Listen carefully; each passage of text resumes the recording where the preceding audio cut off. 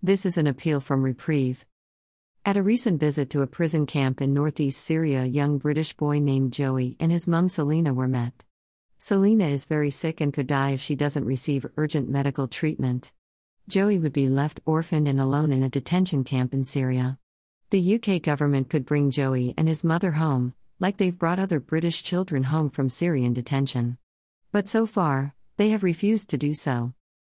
Selina's condition is getting worse and doctors warn she will die if she does not get medical treatment.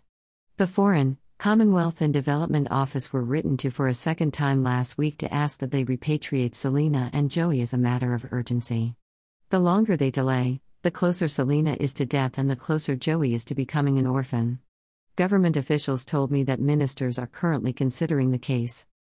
The UK government has the power to save Selina's life and stop Joey from being orphaned and abandoned. Selina is paralyzed, which makes it impossible for her to do simple tasks like bathing or getting food unaided.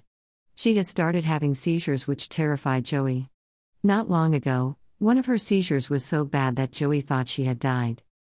Joey doesn't play outside with the other kids anymore.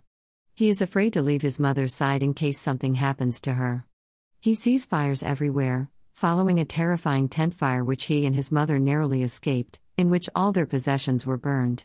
The government's refusal to act is robbing him of his childhood and forcing him to watch his mother become sicker and sicker. We have a template email ready for you. https://secure.reprieve.org/page/98016/action/1 ea.tracking.it email and ea.url.it =5725653 and forwarded =true.